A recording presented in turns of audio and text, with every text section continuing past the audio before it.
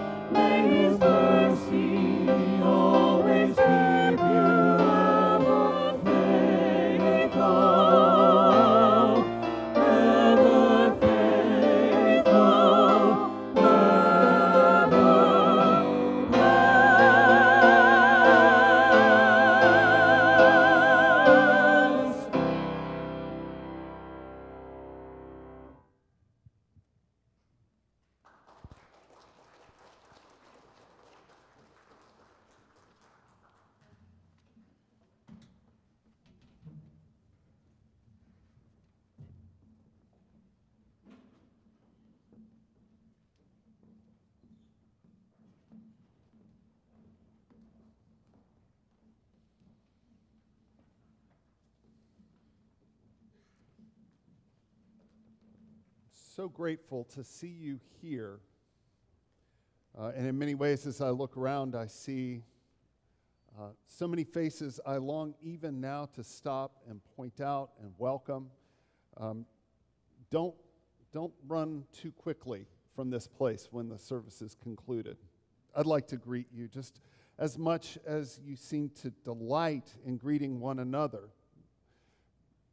In the interim, before I arrived, the dean of the Campbell Divinity School, Andrew Wakefield, was the interim pastor here. And he noted how readily this congregation seemed to linger after worship. And if you sit with enough congregations, you see some just straight to the door.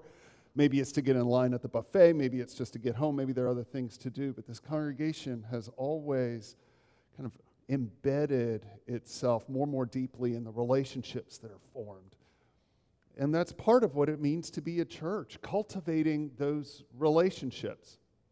And as one who has now served several congregations, I've come to realize that no matter where I might be, there's a part of me that always resides where I have been. Maybe this for you is the church you grew up in, or a previous congregation where you held membership, where you served, where you formed relationships. Our New Testament in the Bible is filled with letters. It's not the only genre of literature in the New Testament, but it's certainly a prominent one, many of which were written by the Apostle Paul, who in founding or in participating in the establishment of a congregation never could quite leave them behind. Sometimes they would reach out to him asking for counsel. Sometimes he would reach out to them out of genuine pastoral concern for their well-being. In this season after Christmas, before we make that hard turn in the season of Lent toward Easter, there is a time for us to reflect on what is called the Epiphany. That is the unveiling and manifestation of who Jesus is in the world. And as we come to know who Jesus is, we come to know who we are. And so I wanted to focus on that project in a different sort of way. Rather than reading the traditional scriptures that are assigned to this, I thought one of the ways that we could connect both with the identity and the work and person of Jesus in the world and how that interfaces the identity and person and work of a congregation is to read one of these letters. And one of my favorite letters in the New Testament is the letter to the Philippians. And I could spend the balance of this time just talking about the cool history and all of the things that brought this letter to us. But instead, I'd like for us to focus as we walk systematically through the first couple of chapters of the letter to the Philippians on what it has to say to us about those two kind of key questions. Who is Jesus? And who are we in him as a church? And as those who carry the name of and identify as Christians, as little Christs. Best place to start is at the beginning. And here, at the beginning of the new year, we might get just a little bit of insight into the best way to begin anything new. So here, these first two verses from chapter 1 of the letter to the Philippians. Paul and Timothy, servants of Christ Jesus, to all God's holy people in Christ Jesus at Philippi, together with the overseers and the deacons, grace and peace to you from God our Father and the Lord Jesus Christ. May God bless the reading and the hearing of the word. Well, as I was saying, we could spend a lot of time in all that's embedded in just those first few verses. There's so many interesting features about the way the Apostle Paul begins that letter to a beloved church in Philippi. He assigns a different sort of title to himself. Sometimes when he would write letters, they always begin with the writer of the letter. We usually put it at the end, but they were scrolls and things like that. So you needed to know right up front who was writing. And so very often he would call himself, Paul, an apostle. and somehow try and make sure people knew his rank or his status or his authority to write this letter. But here he begins with a much humbler title, servant, literally a slave of the Lord Jesus. And with that gesture of humility on his part and the part of his ministry partner, Timothy, he addresses the church. The saints, he calls them in Philippi. Saints, of course, does not necessarily indicate that they're going to have a hospital named after them or anything like that. But instead, this is a way of talking about those who have been set apart and those who have been made holy by God. Not because of what they have done, but because they are, in a $1 million Pauline phrase, they are in Christ Jesus. And it's not just those who are in the congregation, but it is everyone somewhere in that organization, those who are gifted and tasked with overseeing the life of the congregation, those who are gifted and tasked with special ministry tasks as deacons, and those who are not yet put into that same sort of service. There is no hierarchy. All of them are caught together in this one body, the body of Christ. And Paul addresses them all. And from the outset, he gives them two words of blessing, words that I want us to focus on today because they carry across time and across space to our lives as well. They are as old as the Bible, and they are as fresh and new for us as every single sunrise. Grace and peace was sung so beautifully by our ensemble today. Two words that in many ways provide the backdrop or the foundation of who we are as a congregation and who we are as believers. Grace and peace. One commentator said that what Paul was doing here was kind of interesting, that grace, he said, is this $1 million New Testament word, and peace in its Hebrew form, shalom, is $1 million Old Testament word that are now merged together. This historical connection to the God of Israel and the new thing of grace that God has done in Jesus Christ. And I think he's wrong. I think he's wrong. And the reason I want to say that he's wrong is somehow we tend to imagine that life with God has somehow developed or evolved out of a rigorous, ungracious life with God to something new in Jesus Christ.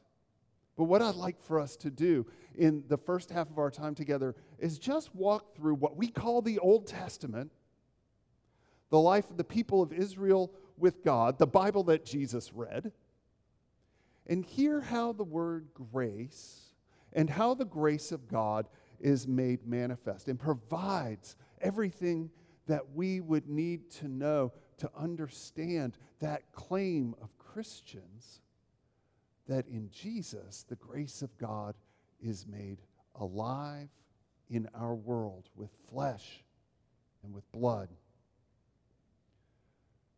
One of the great refrains of Old Testament language, when it ponders the mystery of who God is talking about God as being compassionate and gracious, slow to anger, and abounding in steadfast or loyal love. And that statement, gracious, is part of a Hebrew word family that we translate as grace or favor. And it has an amazing story to tell. At the superficial level, when that word that we translate grace is used, sometimes it's used to talk, like in the Psalms, for instance, about the amazing way some people can string words together. Psalm 45:2, when it talks about really clever and well-crafted worship words, and the speakers of those words say they have lips that are anointed with grace. These are beautifully crafted words that bring delight, sometimes to people, sometimes to God, I suppose. When this word is used, sometimes it was used, for instance, in the Proverbs, to talk about the beauty of a mother's instruction or of a father's instruction. In Proverbs 1:9, it's likened to a dazzling piece of jewelry, a beautifully crafted tiara, a garland of grace, it's called. It's a beautiful thing. Grace means it's a beautiful thing. It attracts attention. It attracts favor. And that's why when we talk about grace, we talk about it whenever it describes a gift that is met with delight, that's met with favor. How did this play out between people? Well, when Esther went to the king of Persia, for instance, and she asks to be spared, not just her, but all of her people would be spared from Haman's genocidal plot. In Esther chapter 8, verse 3, usually we translate it, she went and she begged, or she went and she implored, but literally it's that same word. She requests grace. And the scriptures tell us that because the king delights in Esther, he favors her and grants her her wish. And so we can hear how at one level grace is grace because it's motivated by delight, and it comes as a gift. But there's another dimension to grace too that we can probably already also understand. Grace is showing favor to someone, yes, who deserves something that's very different than what they actually receive. Think of another story to hold against Queen Esther's delight and favor before the king. Think about Jacob. Jacob cheated his brother Esau out of his birthright. He runs away in cowardly fashion, and then after a couple of decades decides he wants to try and go make things right with Esau. And so in Genesis 33, verse 8, as he's making his way back to his brother, he sends his family ahead of him. He sends flocks and flocks ahead of him, maybe to bribe his brother into just sort of softening his angry heart a little bit. Maybe they were human shields, so that if Esau was really righteously raging and indignant, that they would bear the brunt of his wrath. We don't know exactly, but by the time we get to verse 8 of chapter 33, Esau asks his brother, "Why have I seen so many flocks precede you?" And Jacob explains that it's so he might find grace in his brother's eyes. Jacob is not asking for something fair. He's not even asking for favor. But surprisingly, Esau grants him release, pardon, forgiveness. Esau chooses to delight in his brother Jacob. He chooses to show Jacob grace, and deserve has nothing to do with it in this story. So when we're talking about grace, we realize that it's really the product of a very generous spirit. And some people have that. Some people don't, as you know. And perhaps most of us know that we're sometimes yes and sometimes no about such things. But the Bible tells us that there is one who shows more grace than anyone else, and that one is God. And God's people knew that from the very beginning of their relationship with God. God, after delivering the Israelites out of Egypt, quickly betrayed God by offering their loyalty, worshiping a golden idol instead. And God is incensed. But Moses steps in and asks God to consider giving them a gift that they do not deserve. This is how it reads. "For how shall it be known that I have found favor in your sight," that word grace, "I and your people, unless you go with us?" And God says yes. God forgives the people. And God promises to go with these people. Over and over again, when people worship God in the Psalms, they cry out dozens and dozens of times. We find it in the Psalms. They cry out to God for grace when they're sick, or when they're in danger, or when they're in exile. And when the prophets speak about God, as the people are in exile, they boldly declare that God is going to show grace to the people by delivering them and delivering all of creation from death and ruin. Isaiah chapter 30 says, "People of Zion who live in Jerusalem, you will weep no more. How gracious God will be when you cry for help. As soon as the Lord hears, God will answer you." And so I hope once and for all we can dispense with that caricature that somehow the God of the Old Testament is just some sort of mean and cranky figure, and that the God of the New Testament is some sort of sugar and spice and everything nice sort of experience. Because when the authors of the New Testament sought to share what God had done in Jesus, they called it grace. And they knew what that word meant, and they knew all that it contained. The Greek word is literally gift. Sometimes it means thanks. But this is how John said it. The Word became flesh and made a dwelling among us. And we have seen His glory, the glory of the one and only Son who came from the Father, full of, say it with me, grace and truth.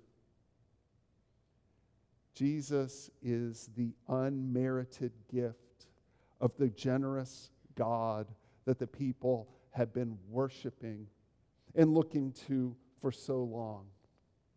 But now that grace had taken on flesh, had lived lives with us, had died our death with us and for us.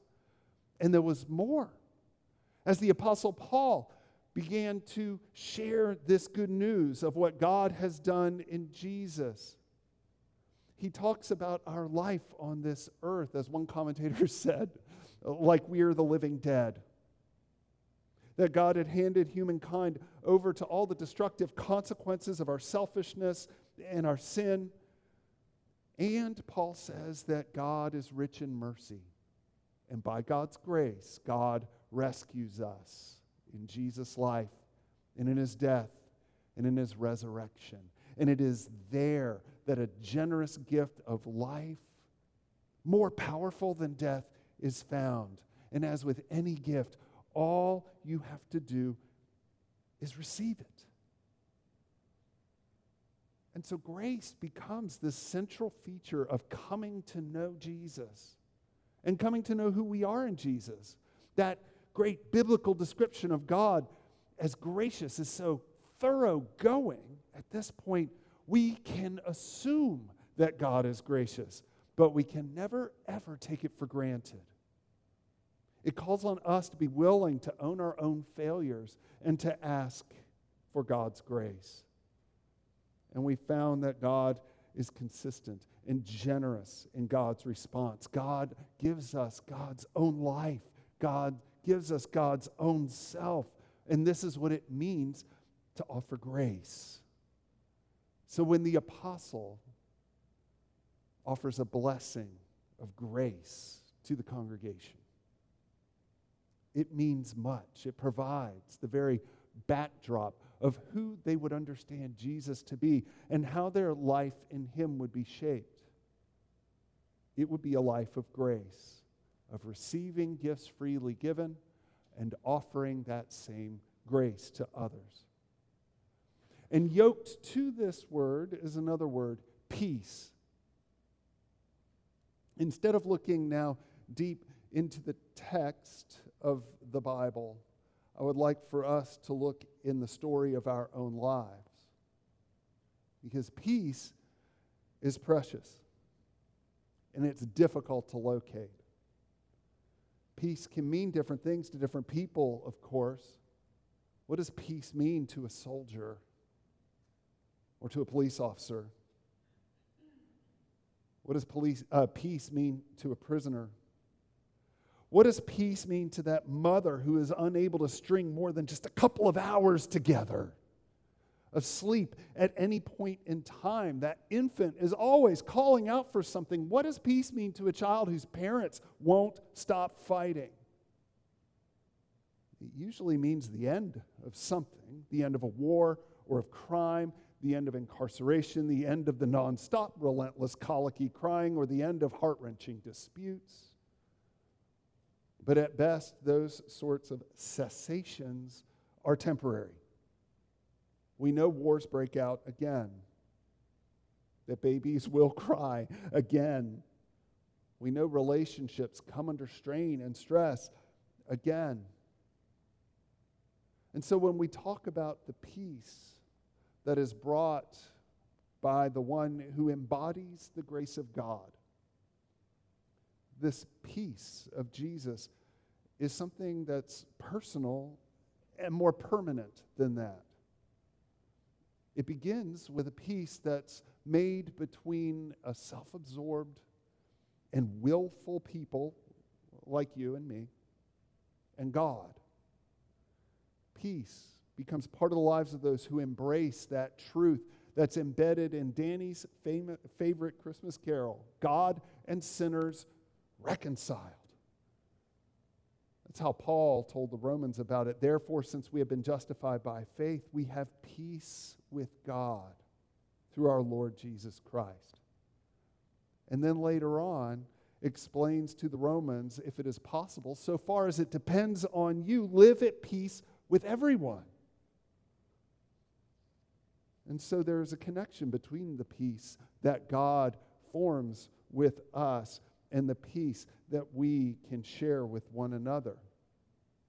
I've known some people who really thrive on conflict, who seem to relish in stirring the pot, who love to provoke. And if you don't know who that person is in your life, you might want to look in the mirror. It might be you. However, all of us at some point in time find ourselves embedded in or aligned with people who are filled with self-centered interests.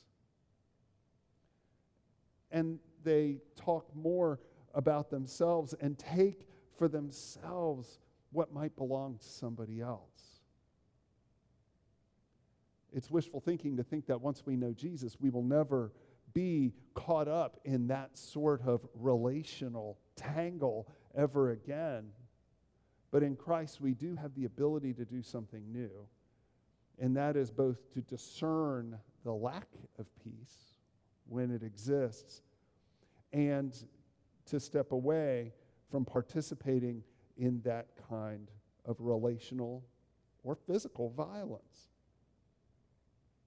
If we're at peace with God, we cultivate a peace within ourselves. And it's remarkable how much we are then ready to cultivate peace with one another. That if peace with God really has a shaping and formative impact on our lives, our willingness and our capacity to share a relational peace grows. Sometimes when we think about life with Jesus, we focus only on receiving the good news and placing our lives against that promise of eternal and abundant life with God. And that is an amazing gift. It is an amazing promise and hope for us, but it is not all of life with Christ. This peace that saturates our lives, that God forges with us, speaks into our own pasts and into our present and into our future. So let's take a quick look back, shall we? Is there anything in your past that still causes you shame or embarrassment or guilt? Open your ears.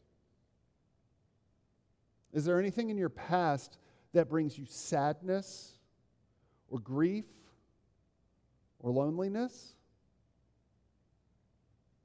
Maybe you can hear some good news now. If there's anything in your past that brings you regret, maybe things you've done or said or haven't done or haven't said that hurt people that you love or you recognize have done injury to someone else, then quiet your heart long enough to listen to what peace might bring to you. Psalm 103, from which we sang an excerpt from this morning in that 10,000 Reasons song, says this: as high as the heavens are above the earth, so great is God's love for those who fear God. As far as the east is from the west, so far has the Lord removed our transgressions from us. When we talk about grace and we talk about peace, one of the great awarenesses that can grow in our lives is that from God's point of view, the slate is wiped clean. All things are made new.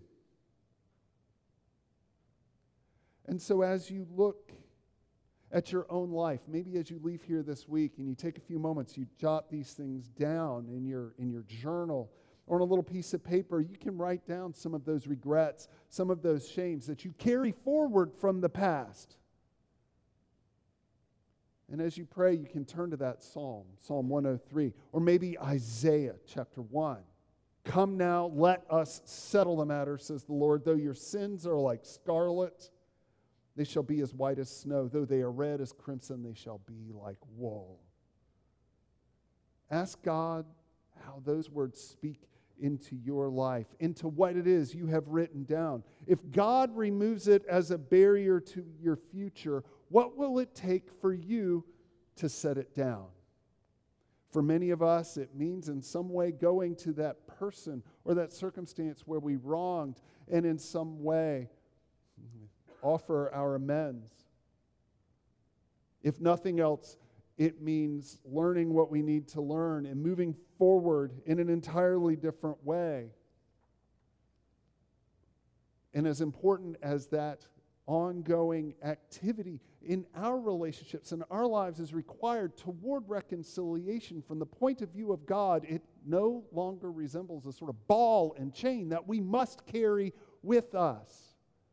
But instead, God is opening up to us a different future because God has, in forgiveness, offered us peace with our past. And this is good news. What about our present? When Jesus was preparing his disciples for that time of his own crucifixion, when he was going to be gone from their sight, he said, "Peace I leave with you. My peace I give to you. I don't give as the world gives. Don't let your hearts be troubled, and don't let them be afraid." The world offers us all kinds of solutions for peace in the present moment. We're bombarded with advertisements that promise us we'll know peace if we just purchase the right products, the right pill, the right diet plan right at the new year. Have you noticed your Facebook feed and everything? It's P90X, get your bikini body by spring break, all the rest. You'll find peace. If you just follow our plan or lose 20 pounds, we're bombarded by the kind of peace that the world offers, and all of which, again, is temporary. Maybe we think that peace is somehow going to keep us out of trials and troubles, that peace is going to mean the absence of pain or suffering or heartache, but that isn't what it means. It isn't possible to sustain that kind of peace because life always happens, and we are not called out of this world. On my front porch, on one of the columns, there's a bird that's built a nest. It's empty right now because it's too cold. And in the spring, I remember noting there was a bird in there, and I knew it was a she because she was sitting on eggs, sort of lovingly keeping things warm. And now having birds on your porch, and my porch needs to be painted, but it doesn't need to be painted the way the birds tend to paint it. But I have resisted the urge to remove the nest. It's a beautiful picture. And I remember one time, particularly blustery and stormy day, going out there, and as the wind was whipping around and the trees were bending a little bit and there was a driving rain and all of that, that mother would not move. There in the midst of the chaos, there was love that anchored her to those things that she loved and she protected. And I thought of Psalm 91 in that moment. Under the Lord's wings, we will find our refuge. God's faithfulness is a shield. Jesus, when he lamented the travails of Jerusalem, said, "How I long for you to come to me like a mother hen, gathers her chickens." It's a picture of peace in the storm. It's a picture of peace in the chaos. It's not the absence of the turmoil, it is the presence of an abiding love. And that's what Jesus promises them and us. That we can have clear heads and more peaceful hearts in the midst of the chaos. Because I know in my life there resides one with an unfailing love. That comes as peace. And lastly, for the future, this is for you anxiety prone out there. And I know there are a lot of you. It's a rising mental health diagnosis in our modern day, but I'm not sure that it's anything new because life is hard. And it's hard to maintain your optimism when you're in some way formed by the hard experiences of the present. How many of you go there really quickly? And by there, I mean asking those questions. What if my child dies? What if my business goes under? What if I lose my health? What if my spouse and I can't reconcile? What if something unspeakable and unforeseeable happens in my life? Because the reason we hang on to these thoughts is we know at one level they could come to pass. Statistics be darned. We know it could happen to us. And sometimes those things that we fear worst have nothing that we can really do to prevent them. And so we don't sleep as well. Our health suffers. Our joy suffers. Our peace of mind. It all suffers. Can you think of a time when your anxieties about the future destroyed the peace, as fragile as it was, that you carried in the present? It happens. And just sort of like when I first started talking about peace, from Jesus' time until today, there's never been a single day on this planet where there wasn't a war going on someplace where human cruelty, disregard, injustice, and prejudice wasn't manifest. And I have said off and on with my clergy colleagues, I would give so much for just one day not to get one more report from my own congregation. Could we just declare a moratorium on sickness or injury or accidents or anything else? Could we just have one day where people aren't struggling? But the world is a dangerous place. So what do we have?